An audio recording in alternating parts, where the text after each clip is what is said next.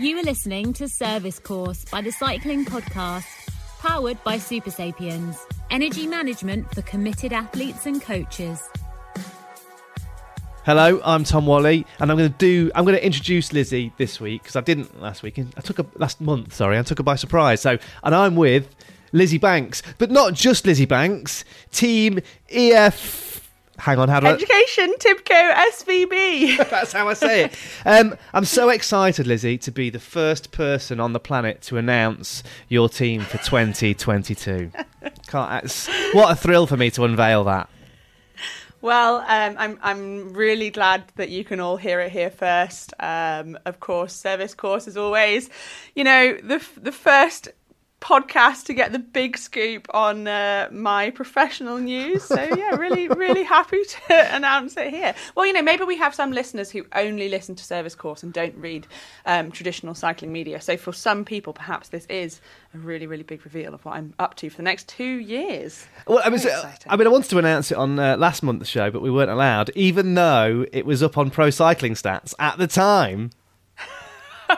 Yeah, that was a little glitch. I think that the full team roster was sent under embargo to a number of cycling media outlets, and I think First Cycling had it up first. Then Pro Cycling Stats cottoned onto it. First Cycling realised that it was under embargo, removed it. Pro Cycling Stats didn't. I don't know whether that's because they got their information from somewhere that wasn't under embargo, that was essentially kind of, freely available to everybody. And yeah, it had actually been on Pro Cycling Stats. I think 11 of the 14 riders that are going have been up there for maybe a month and a half. But surprisingly, not that many people cottoned on. Or at least it hadn't kind of escaped to the wider cycling media. So it was the big release a few weeks ago now, talked about it over on Cycling Podcast Femina. But yeah, it's a really exciting thing for me, and it's exactly what I need after just a really rough year. To be honest, like personally, a rough year and a half, and I feel now almost like I was actually watching the Zwift Academy finals. Oh yeah. And it was great, and the excitement of these young pros when they first see that bike and they go, "Oh my goodness, the name sticker on my bike! Wow, Di2! Wow, SRAM Red!" And that excitement is almost how I feel now going into this team. It's just completely new for me. It's completely fresh. The team is stepping up from where they've been in 2021. Sorry. Their team is stepping up so much. The amount of infrastructure that's going in. Basically, last year they had the team owner, Linda, and then they had Rachel Hederman, who was the manager and the director and just did everything on the ground, day to day, everything. Now they've got Rachel Hederman as the manager, Crystal Harrimans as the European manager, and two DSs, Daniel Holmfoder and Tim Harris. And, just that side of the infrastructure shows you how much things are stepping up. So it's super exciting. We've got some incredible partners coming on board, some of which I still can't tell you about because they're going to get released in January. But yeah, I mean, we're with Rafa on the clothing side. We've got Cannondale Bikes, and it's just the whole initiative is just super exciting. And Tibco SVB as a team have done such great things for so many years, and now they are finally being enabled to really up their game, and it's just brilliant. I'm so happy to be part of it. Well, 2 questions, right, Lizzie? Obviously, you're going to get a load of nice new kit out of this, right? Can you get me one of those nice EF bucket hats, please? I want one of those. I will try. Right, I want one of those. But also, I'm interested because obviously, EF. Alternative race calendar. I know for a fact that you've mentioned Cape Epic is potentially on a program. Does that mean you get things like mountain bike, gravel bikes? What do is it going to be the whole thing? Well, unfortunately, Cape Epic is off the calendar. Yeah, it's a shame, but because of unfortunately the huge uncertainty with the global situation, and the fact that we are moving into a very uncertain period over the next few months, the team felt it was best not to have Cape Epic on the calendar. When is Cape Epic? Is that around? Is that now? Is it coming up? It was March. Oh, it's March. Okay. March, April time. Yeah. So Because quite I can early understand in the that. spring. Yeah, so if it's, because it's an 8-day stage race, and if it gets cancelled, it can be huge disruption to a calendar. So I've got my provisional calendar at the moment. Actually, I haven't specifically got any gravel races on there at the moment. That's not to say I won't be doing anything, because I would really, really, really like to. But the primary goal of the team is that we are a road world tour racing team, but we will also do gravel events. Emily Newsom, who is an American rider, she lives in Texas. She's actually doing the new Lifetime Gravel series, or Lifetime Off-Road series, which is gravel and mountain biking over in the US. It's a really exciting new series. So that'll be a big focus for her. I really hope to do some events, which I'm going to propose to the team. There's something that I want to do personally. I want to attempt to a fastest known time on the Peak 200, which is a mountain biking route in the Peak District. That's nice. That's a good goal. Yeah, all right. Yeah, and I've got a break in May, and it just seems like a really cool time to do something with these things. So my calendar, I'm really pleased with the calendar that I've got, which is obviously provisional. Things change, as we know, but it allows me space in the season to do some other things, and I think it's great. So we'll see. I'm going to try and negotiate a gravel bike or a mountain bike in there. Yeah, of course, you've got to do it. But yeah, it's really great, and I think that just that option to do something else is such great motivation for the riders.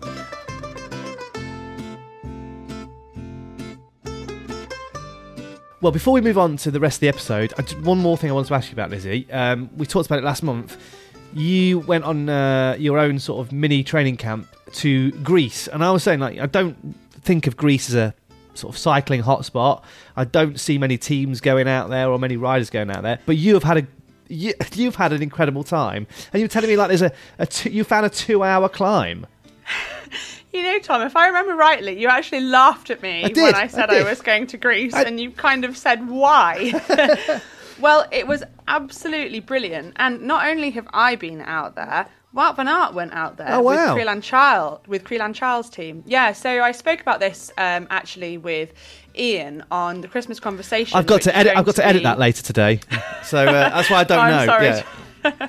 So that's going to be released for friends of the podcast over the Christmas period. So Ian Boswell, you're talking about there, obviously. Ian Boswell, sorry. Yeah. So yeah, make sure you sign up as a friend of the podcast if you're not one already, and you can get to hear all about Greece. But I will tell you a little bit about it now. Yeah, I went out for 2 weeks for a kind of early season camp, and for me it was exactly what I needed. I've not really ridden my bike very much this year. I just needed to ride, to get in some miles, to enjoy some good weather, and forget about all of the stress of the past year. And it was brilliant. It was absolutely brilliant. We stayed in Athens for the first 2 days, which, capital cities and incredible cycling aren't really two things that go hand in hand, but it was honestly brilliant. There are some incredible mountains on the outskirts of Athens, hour-long and more climbs. We went up one, which I think I described on my social media as a mini Sacalobra, and realised, well, actually it's longer than Sacalobra by quite a fair margin, nearly double. But really, truly spectacular. And the whole 2 weeks, actually, the drivers were, well, when we saw drivers, which was very rare once you were actually in the mountains, incredibly considerate. I don't think I had a single close pass, even in Athens, in the whole 2 weeks, and I think I'd barely get out the door for 5 minutes without having one in Sheffield in the Peak District. But just really, truly, really, truly incredible. Go and have a look over on my Komoot, because I documented all the rides over on there, and you can see everything, and I'm going to create a collection with all of the rides that I did, so that if you're interested, you can have a look. But it's a magical, wonderful place to ride, and the people are just brilliant, and the food is amazing. So I think perhaps you haven't got the level of road surface that you have in maybe the Valencia or Mallorca, but Generally, the roads were pretty good, to be honest, and it wasn't really rough. But there's also a lot of gravel riding there. So if I were to go again with any bike that I possibly could, I'd go with something with 32C tyres or something, because there's so many incredible gravel roads that you can explore up these 2-hour-long mountains. I mean, 2,000 metre high mountains. So it's big mountains and big views, and so surprising. I think I did one of the best rides I've ever done of my life out of a town called Astros, which is near to Nafplio on the Peloponnese. Brilliant. I really cannot recommend it enough. It was brilliant place to cycle, but maybe don't go in August because it's 40 degrees, but this time of year or late autumn or early spring, I think it'd be perfect. Chute à l'arrière du peloton, Cycling Podcast Team Car at the back of the pack, please. This episode of Service Course is sponsored by LinkedIn. Now today, many small business owners are busier than ever. Time spent searching for and interviewing candidates can take time away from managing and growing a business. That's why LinkedIn Jobs has made it easier to get the candidates worth interviewing faster, and it's free. Now, we've used LinkedIn here at the Cycling Podcast to recruit producers. I've also used it personally for my own business. I work for myself as a freelance producer, so I'm often responding to job adverts on LinkedIn. I'm also applying for jobs on LinkedIn and letting people know that I'm available. But I also have a production company myself called Stripped Media, and we've used LinkedIn ourselves to hire for big projects, radio production, podcast production projects that we're doing. You can create a free job post in minutes on LinkedIn Jobs, and it reaches the world's largest professional network with over 30 million people in the UK alone. Focus on candidates with the skills and experience that you need. Use screening questions to get your role in front of only the most qualified people. LinkedIn Jobs helps you find the candidates worth interviewing faster, and you can post a job for free. Just visit linkedin.com/cycle. Again, that's linkedin.com/cycle to post a job for free. Just a warning though, if you do post a podcast production job, I may apply. Well, Lizzie, you were talking about unlocking the gravel in Greece there. I think that's probably a nice way to seg into this next section. Absolutely. So in this press conference episode, we've had some brilliant questions from some lovely listeners. And the first one is from Mark Walsh. So I'll just throw straight over to you, Mark. Here you go. Hello, Lizzie. Hello, Tom. This is Mark from Kingston, a long-time friend of the podcast. I had a quick question. What do you think of the classified PowerShift hub? Is this the kind of thing we could see in the Pro Peloton soon? Is it the end of 2x drivetrains? I can't work out if this is the future of gravel biking or bike touring. What do you think? Love the show. Keep up the good work. I think that is an ace question. This bit of tech, I was aware of it, but I sort of missed it. And I'm sure you were the same, Lizzie, because it's been around a little while. The world's worst tech show presenters that we're admitting that there's this incredible piece of new tech that is going to change the game with probably the most popular style of riding out there at the moment. Yeah. And neither of us knew about it. Well, you knew about it. I have to say, this had completely gone under my radar. I have an excellent excuse that I have just been offline the whole year, and I simply wasn't on the internet. I have missed so much news. I only found out that a ship was stuck in the Suez Canal about a month afterwards.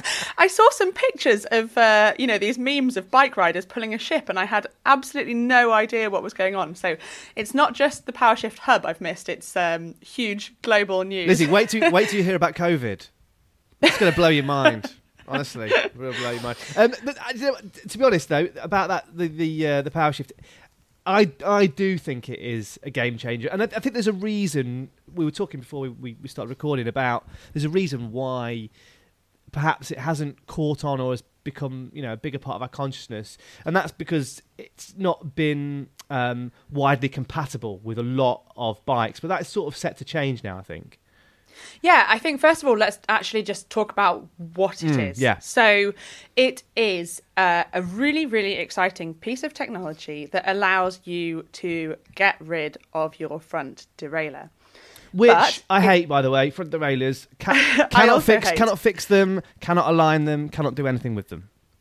No, well, exactly. I mean, I'm in a very privileged position that I am running electric gears. I have had a professional mechanic set up my bike, and with electric gears, once you've had somebody who knows what they're doing set it up, to be honest, it's pretty perfect.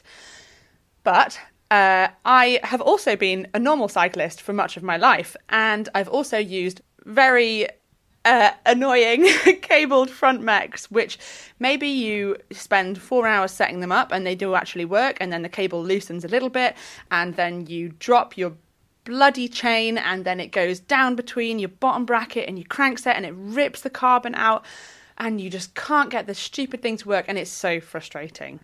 But this technology eliminates that. So it is a 2-speed gear in the rear hub of the bike. The first gear is 1-to-1 ratio, and the second gear is 1 to 0.7. So that means that if you're running a 50-tooth chainring at the front and you're in the 1-to-1 gear, it will feel like a 50-tooth chainring. If you then press a button and change to the 1 to 0.7, it will feel like you are running a 34 chainring. So this technology is, I mean, I think it is so exciting. It's all in the rear hub. And you have to buy the rear hub attached to the rear wheel. You have to buy it actually as a wheel set.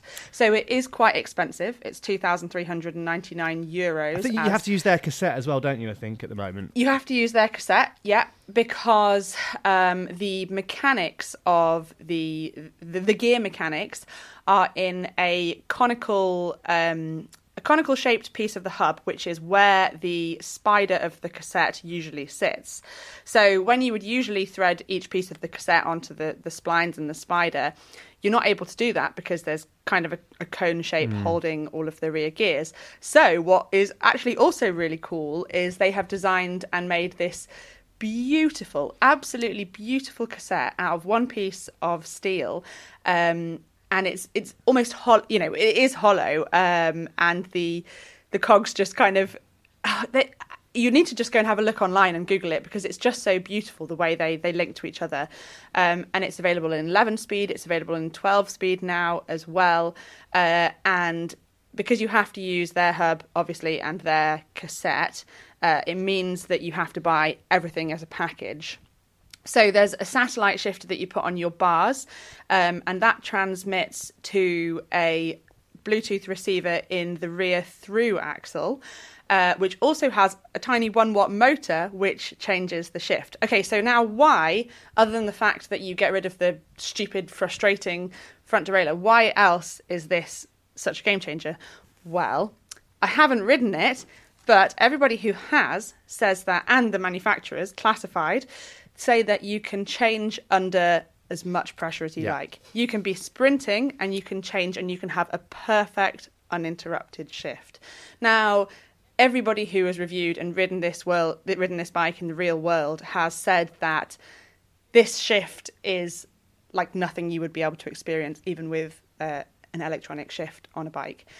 And I think that's really exciting in itself. But the fact that it eliminates the faff of the front derailleur, it eliminates the dirt, it eliminates things going wrong. Absolutely. I can't see how this isn't going to become ubiquitous with gravel riding, to be honest. And I know that if I were to go and buy a new gravel bike now without any kind of sponsor commitments or anything like that, and a lot of money in my pocket. Yeah, absolutely. You know, let's be honest about that. It is something that I would buy. The final thing to note is that you don't have to have an electronic rear derailleur. So you can still have a cabled rear derailleur. So if you want to upgrade your own 1-by system now, or even your own 2-by system, the only thing that you will need is a narrow-wide chainring at the front, 1-by narrow-wide chainring, and then the whole system, the whole PowerShift system, which you can buy from Classified. But yeah, I think it's really, really exciting. I think even when you travel with your bike, there's always that thing when you put your bike in a bike box, you get it out, and it's never quite right. There's always a little bit of fiddling to do, isn't there? And I think maybe that would just reduce that as well. So for me, the ease and simplicity would be the big draw. So yeah, I think it is a game changer. I wouldn't be surprised to see that tech bought by a slightly bigger company and then incorporated into their wheels, and then you'd see it. Then it become ubiquitous. If Shimano bought it, for instance, or another company, then you'd see it everywhere. But yeah, it's good. I've got a friend who's got a dog called Classified, by the way. just throw that in there. He didn't want to reveal the dog's name, so he just calls it Classified. Brilliant. Well, yeah, I mean, so back to the actual technology. I think that, so many times, so often we hear things released where you think, oh, that's a really, really good product, but is it actually going to work its way in? I think this one will, and I think that it won't be that long before we see it across the board, to be honest. I think it's absolutely brilliant. Chute à l'arrière du peloton, Cycling Podcast Team Car at the back of the pack, please. That was Seb PK once again interrupting to remind me to tell you that this episode of Service Course is sponsored by NordVPN. Now, I love NordVPN. I've used it a lot in the past. Over the last 2 years, it's been a little bit tricky to leave the country, so I haven't used it at all because I'm just not travelling. But the cycling podcast is still on the road. We're still at the big races. We're still at the Grand Tours. So Lionel and Rich and Daniel are always out and about across Europe. Now, you might not know this, but Lionel is our resident hacker. In fact, Johnny Lee Miller's character in the film Hackers was based entirely on Lionel. So I thought it'd be best to ask him to tell you what NordVPN is all about and why you need one.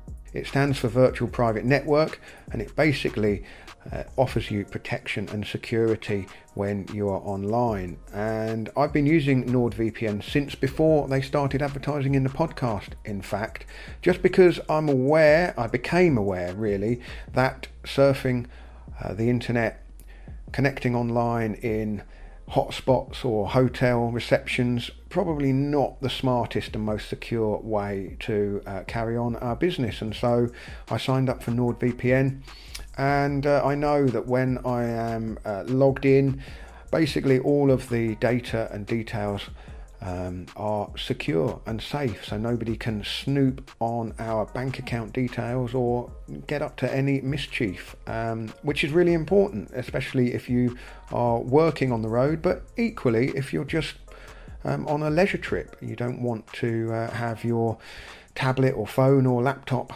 hacked at all, and using internet connections that you're not 100% certain about is a risk too far for me anyway.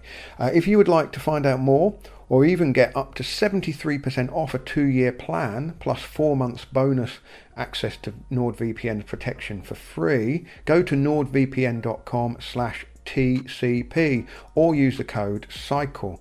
This is a limited time offer, so be quick, but you can get 73% off a 2-year plan plus 4 months free at nordvpn.com/TCP or use the code CYCLE, and those details are in the show notes. All right, Lizzie, put the cassette in the tape player, press play, let's have another question. Hi, my name is Ochi and I'm in Dublin. I have a question for you about road bike tyres. A few years ago I fell off my bike at a low speed and broke both bones of my forearm. I never discovered the reason I fell, except that it was very wet. At the time I moved from 23-inch to 28-inch tyres, and I'm on 25-inch right now. But every winter I face the same conundrum. What tyres are good for winter? I find that reading reviews in magazines and on websites can be a waste of time because there's always the suspicion that some of the reviews are sponsored. I find the same with bike reviews, where almost every bike gets 4+ stars. There are also some reviewers in the media who won't say what kit is good kit, maybe because they don't want to be seen to be promoting any particular brand. I've heard some pros say things like Gator skins are rubbish, but then they probably get top of the range tyres for free. This all leaves the average cyclist not really knowing what is good kit. So the question I'm asking is, what are good winter tyres for riding on Irish or UK roads? I love the show, thank you, and happy Christmas. Well, you're right there, because I would never, I don't often trust a pro recommendation if they're on the record. If they speak to you, in private, that's fine. But a pro recommendation on the record, obviously there are sponsor commitments. There's not a lot of tyre choice out there, though. That does make this easier, because there's really, you've got Vittoria on one hand, and then you've got, well, who else is there, really, other than Continental and... those are the big two, really? I'd say, really. Yeah. I mean, of course, there are lots of others. We're using Wolfpack this year, for instance, but they're a very small manufacturer based in Germany. They have one tyre, and really it's a race tyre. So although it's a brilliant race tyre, there's not really many options. And they're also quite dear for your average rider. And by the way, Tom, thanks for just writing off everything I've said there in every single episode of this podcast for the last 2 years by saying you don't trust anything that a pro rider says. I think you do. I think you're good though, because you do caveat things where you sometimes say, I can't talk about this. There is a sponsor commitment here, so you're upfront about that stuff. But I mean, with tyres, well, for a start, the one thing to think about first of all is, what are you doing with your tyre, isn't it? It's the pressure for a start. That's the thing that I've probably got wrong through most of the time that I've been riding, because I was still of the opinion that you go as hard as you physically can on those tyres and still stay upright, which the thinking's changed massively. So that's one thing. What would your recommendation be? I 100% wholeheartedly agree with you about the tyres and the tyre pressures. And we had this email conversation about this question, and I said that yes, the tyres are important, but what is even more important is the tyre pressure. So depending what frame you've got, I would recommend it about going up a size or two in terms of the actual tyre size. And a lot of frames these days will accommodate a 30, even a 32 width tyre.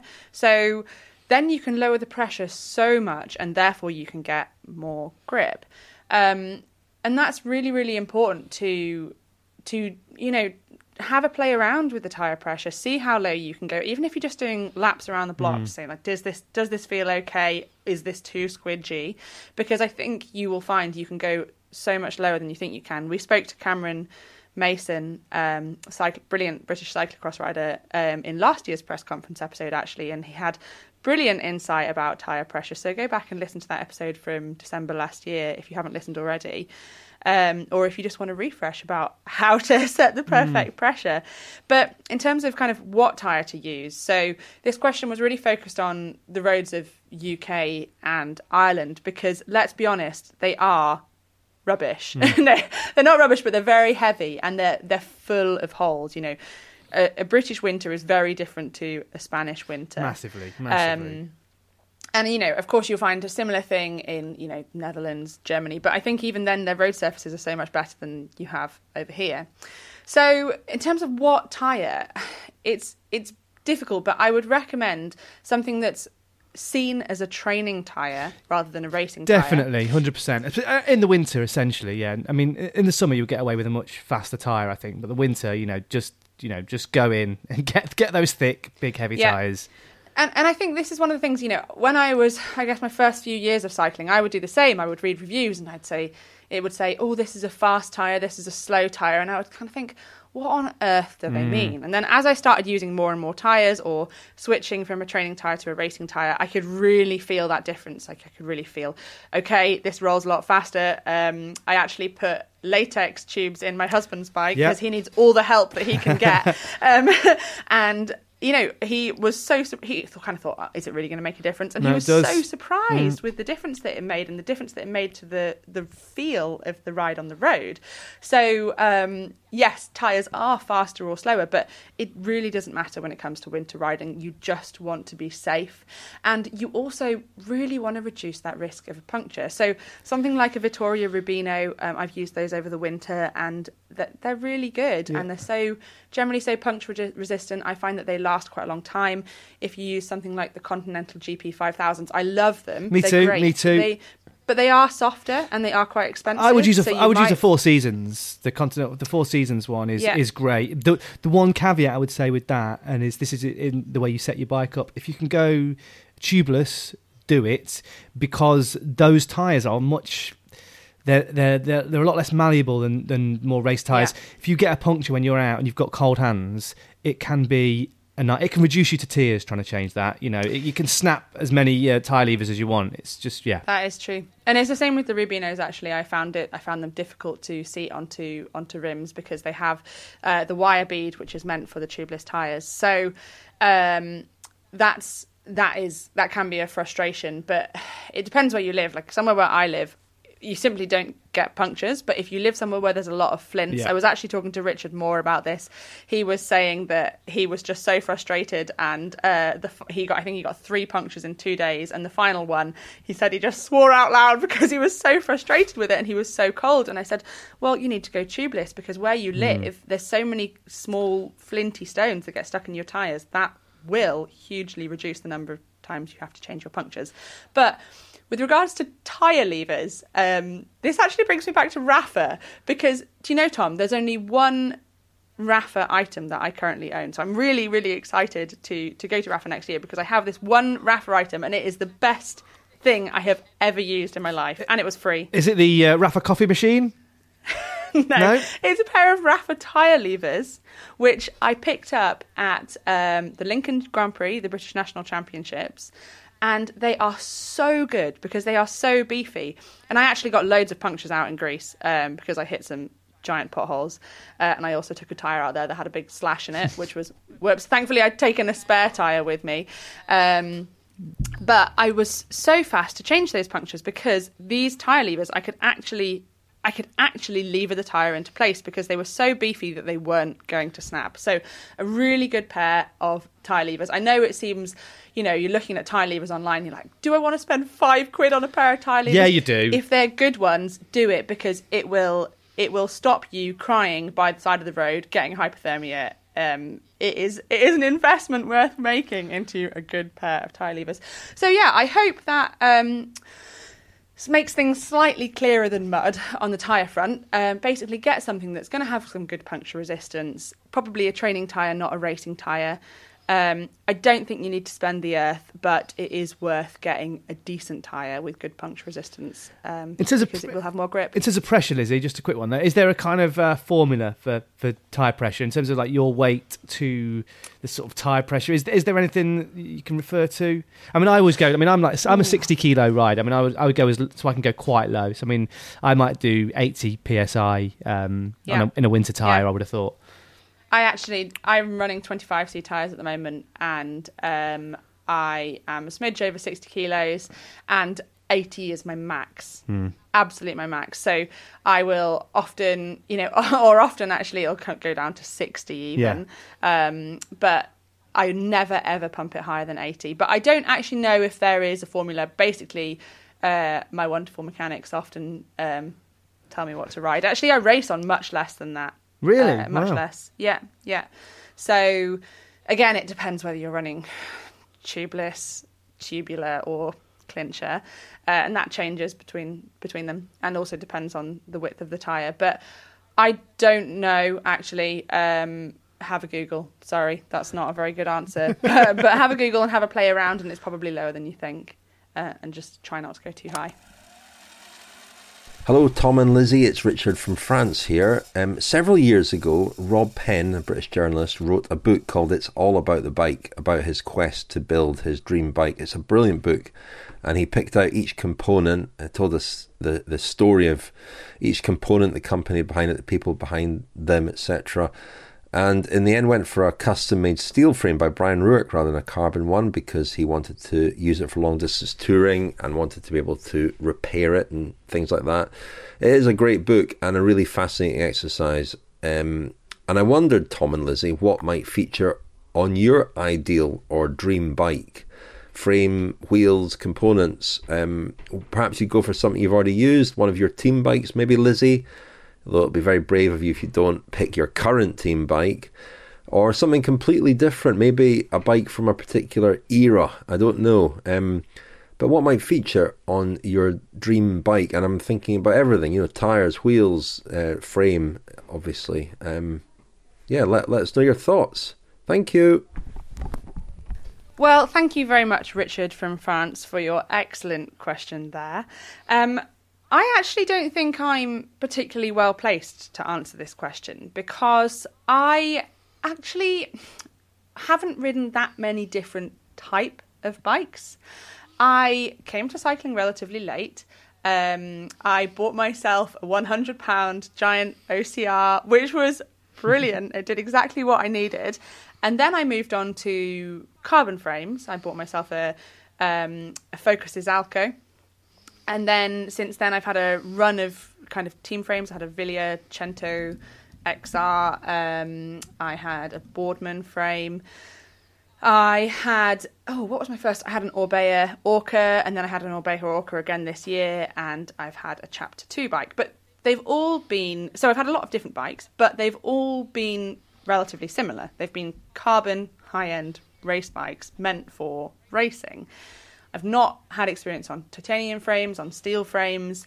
Only recently I've had a mountain bike. I've not really ridden gravel bikes. So I don't think that I'm the best person to describe my dream bike.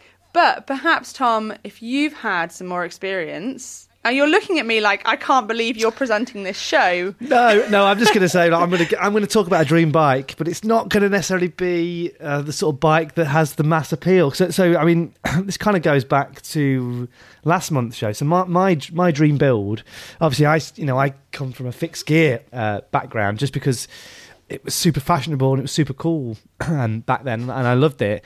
So kind of that's when it comes to dream bikes. That's where my heart lies, with a very simple, one-geared, essentially a track bike, really. So my dream build, and it would be all NJS. So if you don't know the term NJS, which is if you don't know it, then listen to last month's episode. But it is the stamp that means that this is every part of this bike adheres to the rules of Kirin and the way Japanese Kirin bikes are built.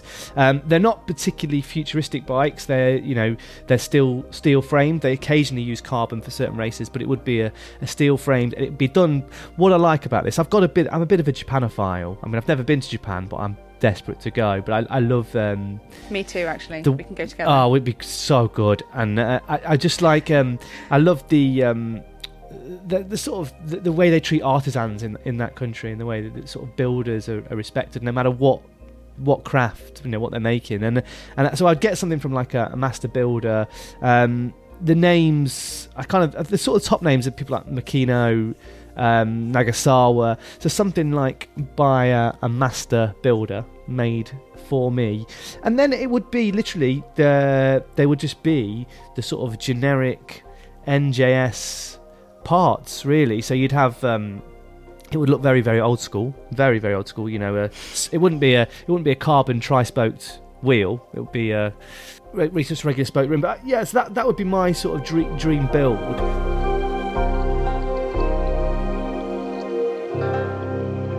So when it comes to the road side of things, and again, this is sort of harking back to my era, or what I liked when I really got into cycling. And there's a movie, I don't know if you've ever seen this. Well, no one's seen this, but it's called The Hard Road, right? And it was made sort of around the end of the 90s, start of the 2000s. I couldn't tell you exactly when.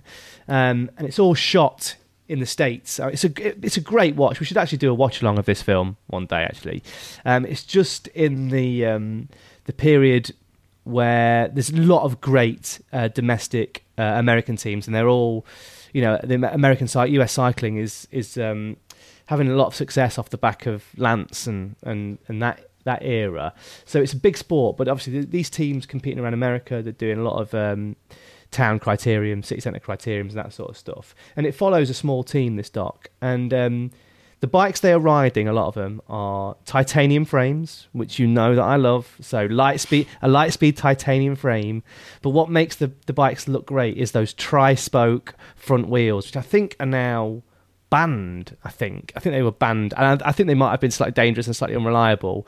But those carbon tri-spoke front wheels on a road bike just look incredible. So that would be sort of mine, sort of turn of the century titanium frame. Carbon tri-spoke front wheel, Lightspeed. Yeah, that'd be another dream build for me. Well, I guess I'm going to have to come up with my answer then, aren't I?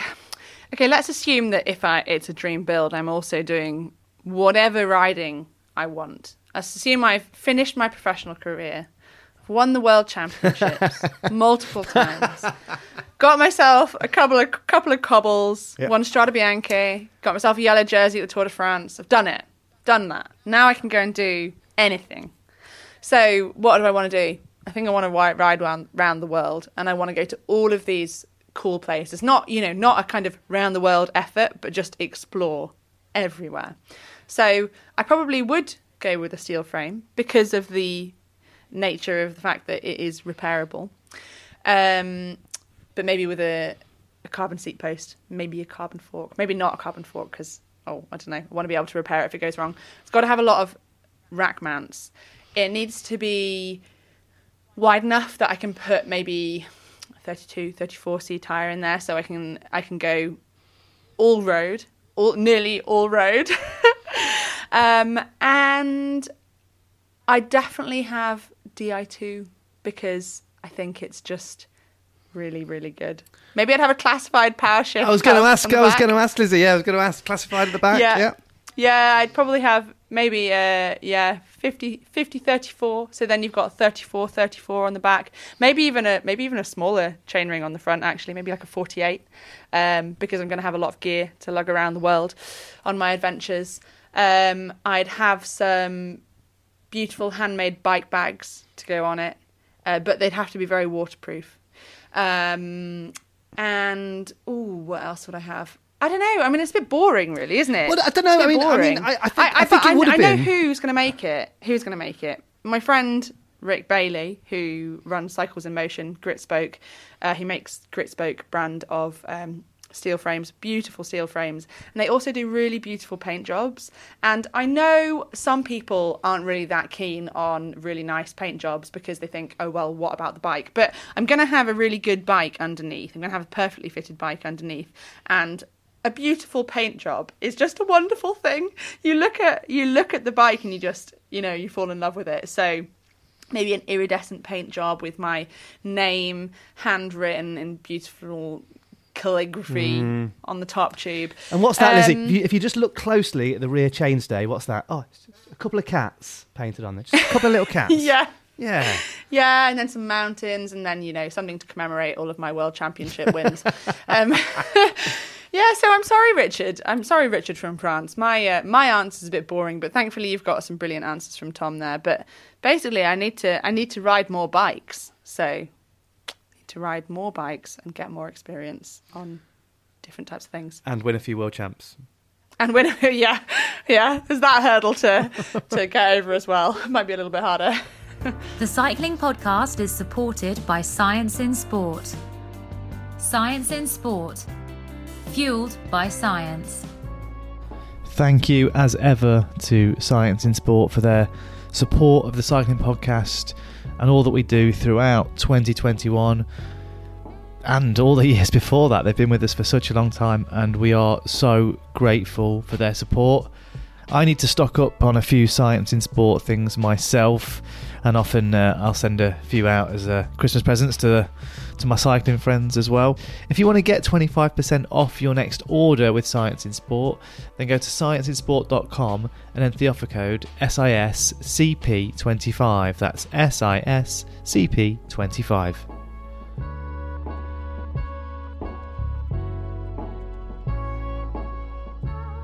Well, our final question runs along the theme that we've been going along this episode, which really kind of proves where we're at with riding at the moment, which is that everybody wants to get off-road. Since the pandemic, there's been a huge boom in all-road, gravel road riding. But a lot of us coming over from the road don't really have the skills, let's be honest. And I'm the same, but unfortunately, I'm so stupid that I will go and do things completely out of my comfort zone.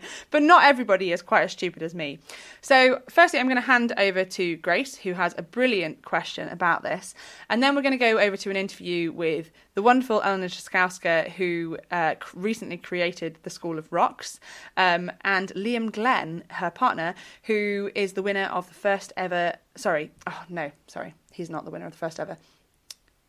Liam Glenn, her partner, who won the Highland Trail 550 on a rigid single-speed frame, who, well, Tom is a man after your own heart. He is. Because when you were saying about your perfect frame being a single-speed, I thought you are going to love what is coming up in the Lizzie, interview later there is on. no chance I'm riding my perfect bike on anything other than a very smooth, very dry road, okay? I'm just going to say On a velodrome. On a velodrome, that's it. You're not taking it around 550 miles of gruelling mountain biking terrain in the Highlands of Scotland, then? I'm not even taking my body around 550 miles of grueling terrain, so... Well, over to Grace for your question, and then the interview will follow. Hi, Lizzie and Tom. I'm Grace from the Peak District, and I've been loving the cycling podcast this last year or so thank you. I have a question for you. I've been riding a road bike for quite a few years. I've done quite a lot of long distance road events, road adventures, or at least road based adventures. They've had the odd bit of gravel in here and there, but largely I've stuck to the tarmac. But this year I got my first gravel bike, and I'm now in the world of off-road riding, and I want to transfer everything I've done on the road in terms of adventures and all sorts of like long distance things into the world of gravel and rocks, basically. But what I found out recently is that my skills are somewhat lacking, and as a result I don't have confidence in doing any sort of long remote kind of adventures off-road. So I'm struggling to enjoy it as much, which is a shame. Do you have any advice? Are there any resources I can go to? Do you know anyone who I can talk to potentially? And should I be looking for slightly different kit or anything that can make the job a bit easier, or just incite a bit more confidence, basically? It'd be great to hear from some cool people who've done it before. Thank you. So Grace has asked about skills moving off-road and how to improve her skills. And I think this is part of a much bigger question about accessibility in cycling and how we can go off-road without, spending the earth and just learning what to do. So I thought I would ask maybe a power couple in British off-road cycling right now. Elena Jaskowska, who has just started the School of Rocks, which is an initiative that's won an award in its first few months of being a thing, and Liam Glenn, who is the winner of the Highland Trail 550, a absolutely brutal off-road race up in the Scottish Highlands, and also well known for making his own bike bags. So first off, I'll start with you, Elle. What is the School of Rocks? Tell us all about it. Well, the School of Rocks, I guess, kind of came out of how I got into off-road cycling, and I had this amazing, supportive and very, very patient partner who would take me out. And I kind of realized that if everybody's relying on a partner, a friend who has the knowledge of where to go, the ability to break things down and explain them, and the patience to put up with you when you're like, oh, I hate this.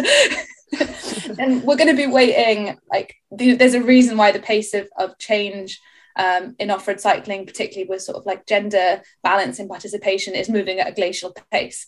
So I was like, what can I do to like light a firecracker under this? And kind of recognize that what I could do is I could break down some of the complexities of off-road cycling into a curriculum, and essentially use the grassroots communities that are springing up everywhere to kind of get this out to people. So the School of Rocks it's a female-led community.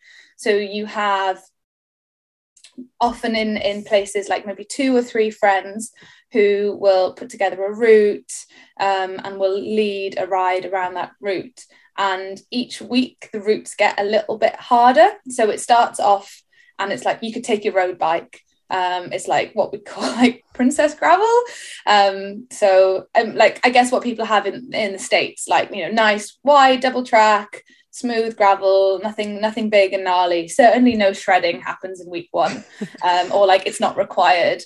And then slowly we build things up, because that's the thing with off-road cycling, is that there's a lot of skills that involve changes in terms of how you ride the bike. There's a lot of mental load that goes into that you don't realize if you're used to riding the road okay, yeah, you're looking out for like potholes and oil and things like that, but it's not quite the same. So the idea is that we break all of this down and deliver it in little chunks. And you don't even necessarily realize that you're learning, inverted commas, because you're actually just out on a ride with a bunch of friends and you're having fun. And I think a really important thing with the School of Rocks is that like it's really like participation based. And if you want to come along and have a go and you're not ready to try a particular like descent, you can just get off and walk it. You can have a go. Like it's just this really like non-judgmental atmosphere, and it's like everybody's decided to come along and be vulnerable and have a go, and you laugh and you have fun, and you know you learn how to ride off-road without it being like a painful struggle. That's brilliant. And I guess, like you say, that's a great way to kind of reduce this gender gap between off-road cycling and women and men. But what about if you're a guy trying to get into off-road cycling? Can they come along to the School of Rocks? Presumably not. But would you just recommend the same kind of toolkit as what you're advising with the School of Rocks, and to just kind of give it a go, find some friends who are supportive and not judgmental and not going to push you beyond your limits? So we actually had a really long conversation about this when we were starting like the scaling process, about whether or not men were allowed to come or not. And we decided that yes, they are. So like men are allowed to come along. It's important that it's still female led. And I think because of the way that we've started, we have that critical mass of women, non-binary and trans riders that like actually if a cis man turns up, they're not kind of diluting or detracting from that, because we kind of already have that critical mass. And I think the really important thing that we want to promote as well is allyship. Like there's no point having a conversation about diversity in off-road riding if we're excluding the majority. It's really important that we educate men about how they can change their behaviour, about things that they could do to help women level up, but also to recognise that, like, you know, women are the people in our society, certainly in the UK, who take on the biggest burden of unpaid care work. So actually, you know, if a guy can do the babysitting and let his wife come along, or, you know, something that, you know, that is important. But yeah, they can come on the rides. Our curriculum is all online. We've got a website in development at the moment, and I think anybody can take that and look at how it breaks everything down. They can access our routes, and they can go out and kind of like, yeah, play along, do their homework. So for people who have just listened to this and thought, well, that is exactly what I need to kind of build up my skills on gravel or on the mountain bike, how do they actually access a School of Rocks curriculum? So they can find us on Instagram. We are at the School of Rocks. And then the curriculum is all through our link in bio. And we are also really active on Discord. So we've got a Discord server. Under the link in bio, it's School Chat. And in there, that's kind of like where the community lives online. And there's lots of different topics, from snacks, routes and adventures that people have done or want to do, what events they're looking at doing as well. I think if you're looking to do an event to have a goal and something to really work towards, it's nice to know that there's going to be some friendly faces there. And there are also then individual like location chats as well, so they could find maybe like their nearest school there and drop a message and say, hey, I'm new. So that is a really good way to address kind of getting into the off-road side. But what about equipment? How important is it to have the right equipment? Maybe Liam, this is a question for you. Do you need to have the newest all singing, all dancing, all road gravel bike with the PowerShift hub, which we're talking about in this episode in a different segment? Or can you just turn up on your road bike and maybe put some 32C tyres on? How important is it to have shiny equipment? I don't think it's that important. I think the main thing is that your equipment is safe, so that your brakes work, etc. Yeah, in terms of how expensive it is, it doesn't really matter. I think it's more about your attitude, I think, at least when you're starting to having fun. There's plenty of stuff that's more fun on an inappropriate bike. I would definitely second that. The number of times I've been out on my road bike and done, really stupid things. Or people have ridden mountain biking segments and I said, can I do that on my road bike? But it's really fun, isn't it? Yeah. And I think a lot of the sort of boom in gravel biking is because mountain bikes have got so good that they actually make a lot of riding a bit boring now. So I think that's where the kind of gravel bikes are getting more popular. So I think, you can kind of use anything really, as long as, it kind of depends on your skill level as to what you can get away with in terms of your tyres and that sort of thing. Yeah, I think it's important to mention as well, a lot of road bikes do have a lot of space for bigger tyres. And so maybe you don't even need new wheels. You can just put a higher volume tyre on there. And then you can get away with a lot more. You know, if you're maybe running a 23 or a 25C, you might even have space up to 32 on the frame that you're running. And then maybe you might need to go down to a 650B wheel. But even then, all you need to change is the wheel rather than the whole frame. You don't actually need a whole new bike. And also, don't forget the humble flat bar gravel bike, aka the hybrid, which is actually perfectly suited to what we would call gravel riding. It's got a flat bar, so you've got really great control over your front wheel. You've got often higher volume tyres, really puncture resistant casing, nice easy spinny gears, and they often have a suspension fork. Like, they're actually, you could argue there is nothing better. And that is the most, and I think this is what sometimes we suffer with, because we are cyclists. We like to pigeonhole things as like, this is mountain biking, this is gravel biking. And actually, like, let's just take a slightly broader view of this. And I think that's what gravel biking is, like gravel riding and adventure riding is trying to do, is to kind of break down those ideas about what a certain genre of riding is. And like, you're seeing that as well with like the clothing, you know, people are wearing like just t-shirts and shorts, and hopefully it will start to remove some of the snobbishness that can be associated with cycling, and that cliqueiness. Like, oh, what are you? Are you a mountain biker or a gravel rider? It's like, oh, well, actually, this is my shopping bike. Yeah. And the biggest barrier to cycling, which I see, is money. And I think that, you know, for me, when I was getting into cycling, I turned up to a Sportive on a £100 bike that I got from Gumtree. I wore my trainers. I wore a T-shirt from a charity school event about 5 years previously, and just a pair of normal shorts. And I was on this event, and people were kind of not laughing at me on the way around, but saying, oh, you know, is that what you're wearing? And somebody came up to me at the end and they said, oh, I think halfway through I said, oh, keep going, love. And then actually you beat me. And it was a 100-mile Sportive. So it's not about what you look like. And I've been out on the mountain bike recently dressed in my racing Lycra, and I get laughed at, but it doesn't matter. I'm having fun, and who cares what you look like? And I think that is the perfect way to bring us on to your Highland Trail attempt, Liam, which was an absolutely fantastic effort. And I think maybe I'll just let you introduce it, because you were the star of the show. Tell us what it was and when it was, first of all, and then we'll go on to talk about your amazing equipment.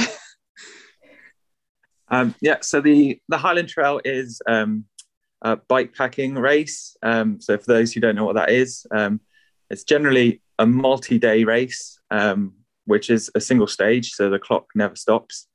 And the idea is that they're self-supported. So there's no support crew or team car or anything like that. And you've only got access to publicly available services. So the route starts in Tyndrum, which is kind of halfway between Glasgow and Fort William, and then does sort of big loop up to near the north coast of Scotland, and then back down the west coast. And it's about 550 miles in total. And so that happens usually the last weekend of May or around there every year. So that's 900 kilometers roughly. A long way. Yeah, quite a long way. And it's mostly off-road. So it's definitely a mountain biking route.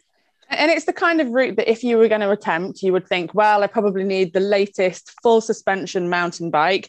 I probably need the highest quality bike bags with the best waterproof ability because I'm going into the Scottish Highlands. So, Liam, what bike did you decide to tackle this event on?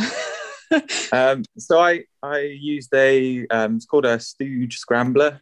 So it's a steel, fully rigid bike that I also ran single speed as well. And just to clarify, fully rigid means no front suspension and no rear suspension. That's correct? Yeah, that's right. And single speed, one gear. Yeah. And well, I mean, firstly, congratulations on that's bonkers for even thinking to attempt a race like this on a bike like that. How much did it cost to build up that bike? So I think that the frame and fork go for £600. So that was new. And then I had a few other bits and bobs from other bikes. I think I bought a new front wheel that's completely mismatched to the rest of the bike. So yeah, that's blue and my bike's green. I don't know. It's probably less than 1,500, definitely, but probably nearer to £1,000. Okay, so attempting a route like that on a bike like this, you would think you are only destined to fail. And the weather wasn't great for the race, was it, either? No, pretty cold. Tell us a little bit how the race unfolded. So yeah, I mean, going into the race, I mean, I won the race before, so I kind of knew what I was in for, but I'd never done it on this bike before, never done it single speed, so I wasn't really sure even if I could finish, and yeah, I never really done something this long on a rigid bike either, so I was a bit worried about my wrists. So when I set off, I was just, all I had in mind was just to try and finish. So yeah, then during the course of the first day, right at the start, everyone left me behind on the road because I was completely spun out, and yeah, they were just off in their big gears. Then throughout the day, I kind of caught everyone up again once we got into the more mountain bikey stuff. And then it was just sort of 3.5 days of So the first night was sub-zero, really cold, and then we had quite a lot of rain on the third day. But yeah, it becomes a bit of a blur after sort of day 3. You're not sleeping very much on these things, so yeah, it's just a crazy sort of whirlwind event. And well, how did it finish?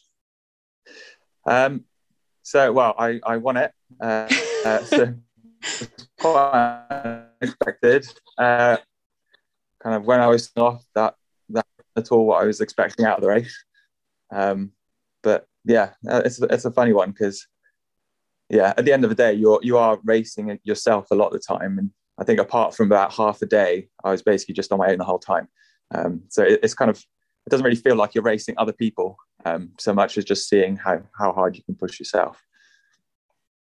Well, I mean, if that's not the message to say, if you think you've got the wrong equipment and you think you have to have everything right, then not just go for it, then please just go for it and dive in, because who knows what can happen. Maybe you will win one of the world's hardest mountain bike time trials on a absolutely ridiculously inappropriate bike. And would you recommend that strategy, Liam? Yeah, I think the reason I kind of did it on that bike was to kind of get in the mindset of, well, I didn't know if I could finish, and that's the reason why I do these things, is to kind of test yourself, and you've got to have that uncertainty there at the start. But also it's just to focus on your own race and not try and race other people. So I think that's definitely the mindset I would always recommend to go into these things. Because if you think about racing other people, well, it could either go two ways. You could either win or you'll probably not finish. So I think that the mindset's important. And then in terms of, would I recommend other people to go single speed with that bike? Probably not. I think the route the Highland Trail route is really well balanced. So I think there's so many different types of bikes that you can win it with, because some bits are better with some types of bikes and some bits are worse. So what the message I always say is it doesn't really matter what bike you come with, as long as it's, you know, a kind of mountain bike. It's more about, you know, how familiar you are with your bike and how you deal with the terrain on it. I think I would also add an observation, because when you bought the Stooge, you bought it for like off-road touring because it's got loads of mounts, and then once you built it up, you just loved riding it. You were like a child, kind of like rediscovering their favorite sport all over again. And I remember in some of the pictures that James Robertson took around various parts of the Highland Trail where it was really remote and it was chucking it down with rain, and loads of the other competitors looked like they were suffering, and you just had this big grin on your face. And I think that's like, when you were riding that bike, you are having like the time of your life. You're a child playing. And I think that's the really important thing, is that like we obsess so much over gear and like tire clearance or this, that, the other, or whatever you said that whiz-bang whatever thing was. And you know, if it doesn't bring a smile to your face, if it doesn't make you feel like you're dancing on the bike and playing around, then it's kind of like we lost sight of why we're doing this. And I think like that's my theory as to why Liam was able to, one of the reasons why he was able to push so deep, because he was suffering, but that's not how he labeled it. In his mind, he was enjoying himself. He was in the Highlands of Scotland, riding his favourite bike, having a whale of a time, rather than like in a race and suffering. So like the experience is the same, but the labels, I guess, that he put on that were quite different to maybe what the other competitors were doing. I completely echo that myself, with having recently bought a mountain bike and gone off-road. And just, you know, for me, it's so important, you know, power, speed, distance, you know, all of these metrics that I use to track my training. But I think the one metric that we don't use in professional cycling is kind of mental stability or happiness. And I actually think, and motivation, you know, it's probably the most important metric. I mean, let's call it a metric, but it is not a metric. And it's not included in our training peaks calculations or anything like that. But going off-road and seeing these views that I see every single day, but seeing them from a very slightly different angle, just gives me so much joy, so much pleasure, so much excitement, enthusiasm for the bike. And I really, really think that is why there's been such an explosion in popularity of gravel riding and mountain bike riding, of course, in addition to the fact that you don't have the traffic and the cars in the same way that you do with the on-road riding. 100%. Well, finally, Liam, so you had to carry all of your kit on this event, didn't you? And how long does it take you to complete the whole 550 miles? So it's just over half days, so 3 days, 13 hours, I think. I did it. Yeah. Okay. Well, I was expecting you were going to say about a week, but how did you carry all of your kit? Because I think bikepacking is something that people really, really want to get into. But how do you start bikepacking? What do you need? And thirdly, how do we make it affordable? Because there are loads of brilliant, really shiny bike bags out there. But if you buy a whole set for your bike, I mean, it could set you back near to £1,000.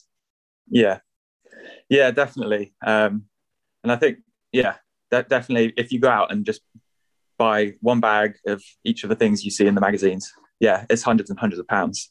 And it kind of goes against the whole ethos of accessibility, and the reason you might want to go bikepacking in the first place is just to get out there with little faff. And so the first bikepacking trip I ever did, I think all I did was strap 2 Alpkit dry bags to my bike. I think that was it really. So I don't know how much they are these days, but it's like 20 quid or 30 quid or something.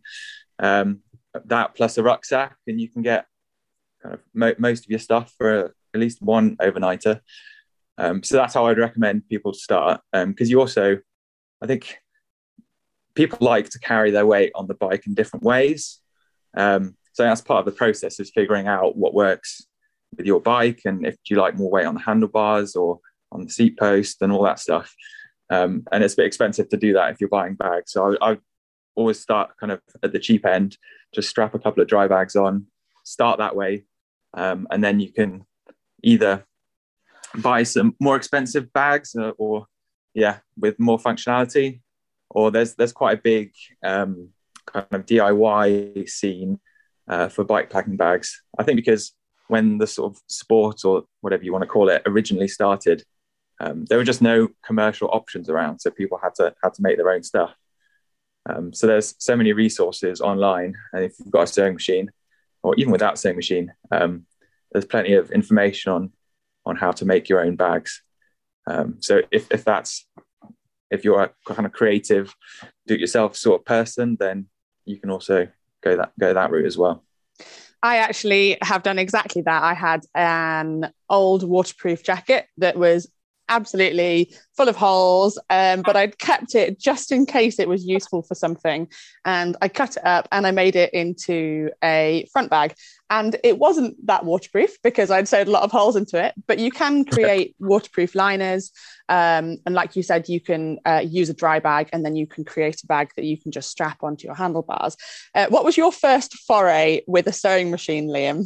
Because I know that this is a Road CC article. If you Google make your own bike bags, the Liam Glenn will probably come up with how to do it. So tell us about your first foray into sewing machines and bike bags. So I think that blog was the first time I ever used a sewing machine. So it's a bit annoying when I search for things and I find that, because I didn't do a very good job. Search for how to do a bike bag properly, and you find your own cowboy version of how to do it. Yeah, exactly. But it worked. It worked, didn't it? Yeah. I mean, I think I used the set of bags I made on that blog post. I think I did a coast to coast across the Pyrenees off-road with those bags.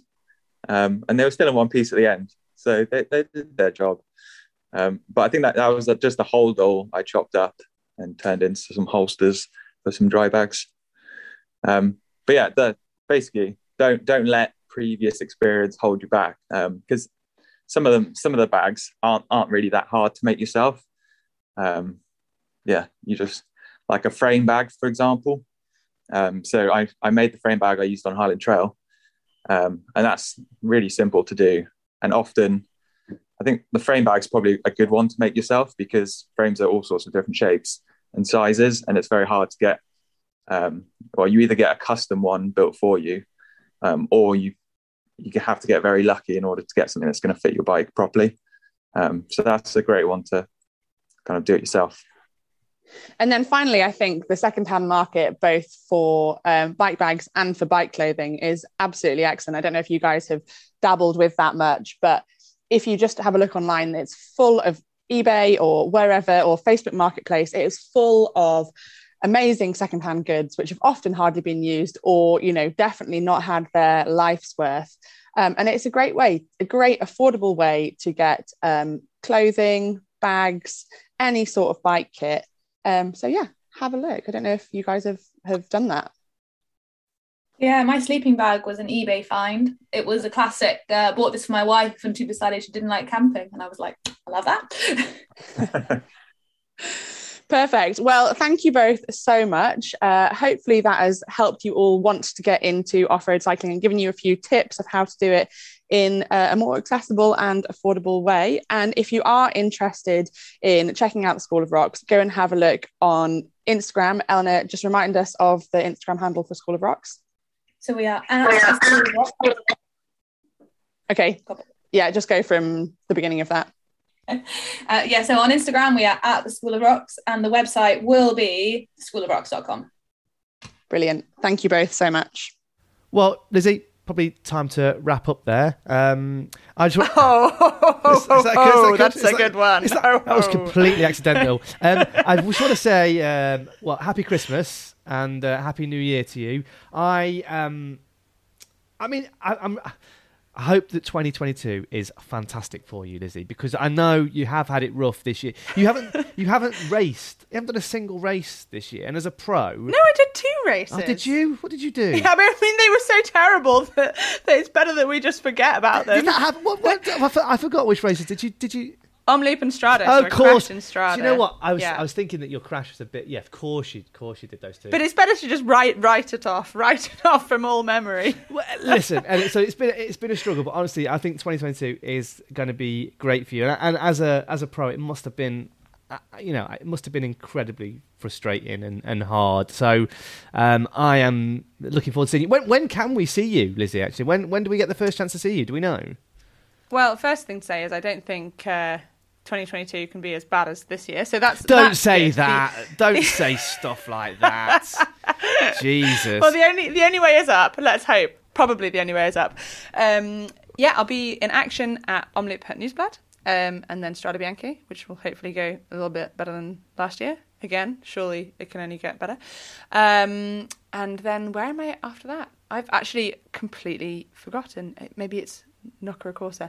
But yeah, first race will be Omloop at the end of February, followed by Strada. So really, really excited. And next year on my calendar for the first time is Flanders, because I've never actually raced Flanders. Why not? Why haven't you done Flanders before? Well, because you know what? I have hardly done any racing. But you were so good in Omloop. I mean, I would have thought Flanders would be, absolutely part of that, part of your calendar. Well, it has been, but first year I was a pro, I was in the US. Second and third year, so my first professional season in Europe, I crashed at De Panne just before Flanders, so I wasn't able to race because I was out from that. Then 2020, Flanders was delayed until October. Then my team folded and we couldn't race. And then in 2021, I crashed at Strada and I wasn't able to race. So, I've only had one season in Europe. I've had a season in Europe, and then I've had a tiny bit of a pandemic season, and then I've had no season this year. So I actually feel a bit like a neo-pro. Sometimes people say to me, like, oh, you're experienced and all this, but it's like I actually haven't done half of these races. I've never raced Ghent. I've never raced Flanders. And it's going to be really, really cool. I'm really excited to go into it as somebody who's not been there before. I think it'll be so exciting. But yeah, people sometimes ask me what my favourite race is, and I can't say Flanders because I've not done it. I love Omloop, absolutely love it. Love it. But I can't wait to do something like Flanders and hopefully, fingers crossed, have the crowds, because the atmosphere at a race like that is really what makes it. When you have, we've always had it at Le Course by Tour de France. We've always had incredible crowds. But then if you take that over to Belgium and you've got all of the cobbled climbs and the suffering and all of that, it just takes it to another level. So, yeah. That's the dream. And Roubaix? Yeah, Roubaix is on the calendar, and I'm really excited about that, actually. Again, talk about that a little bit with Christmas conversation with Ian Boswell coming to the front. All right, I know I've got to edit it in a minute. I know, Lizzie. All right, come on, I've got loads to do. Get ready for Christmas. But yeah, it's a really exciting prospect, and I think that it's a mark of how well recovered I am, how excited I am, and looking forward to it. Because even a couple of months ago, I was really like, oh well, yeah, Roubaix would be nice, but what if I crash? And now I know that crashing is a part of cycling, and I will crash next year, but I'm not scared to hit my head anymore like I was previously. So yeah, I just can't wait to get back to it. I've got childlike enthusiasm at the moment for everything that's to come, and yeah, just a good refresh, a restart, and lots of new things coming up. Brilliant. And if you do want to listen to that conversation between Lizzie and Ian Boswell, you can find it. It will come out just after Christmas, won't it, on the Friends of the Podcast feed. So if you haven't signed up as a friend of the podcast, do that. You get so many extras. In fact, that's what's keeping me busy. I'm probably not going to celebrate Christmas this year because I'm just making Friends of the Podcast episodes. There's so many. There's going to be a Christmas selection box going out between Christmas and New Year. Some great stuff. So do sign up for that. And we'll see you in the new year when Lizzie is back and racing. Yes. She's back. Yes. Do you know what? We didn't mention concussion once, really, in this conversation between us, Lizzie. I didn't mention it for the first time in about a year, so... Things are changing. Awesome. Happy Christmas. Happy holidays to everybody.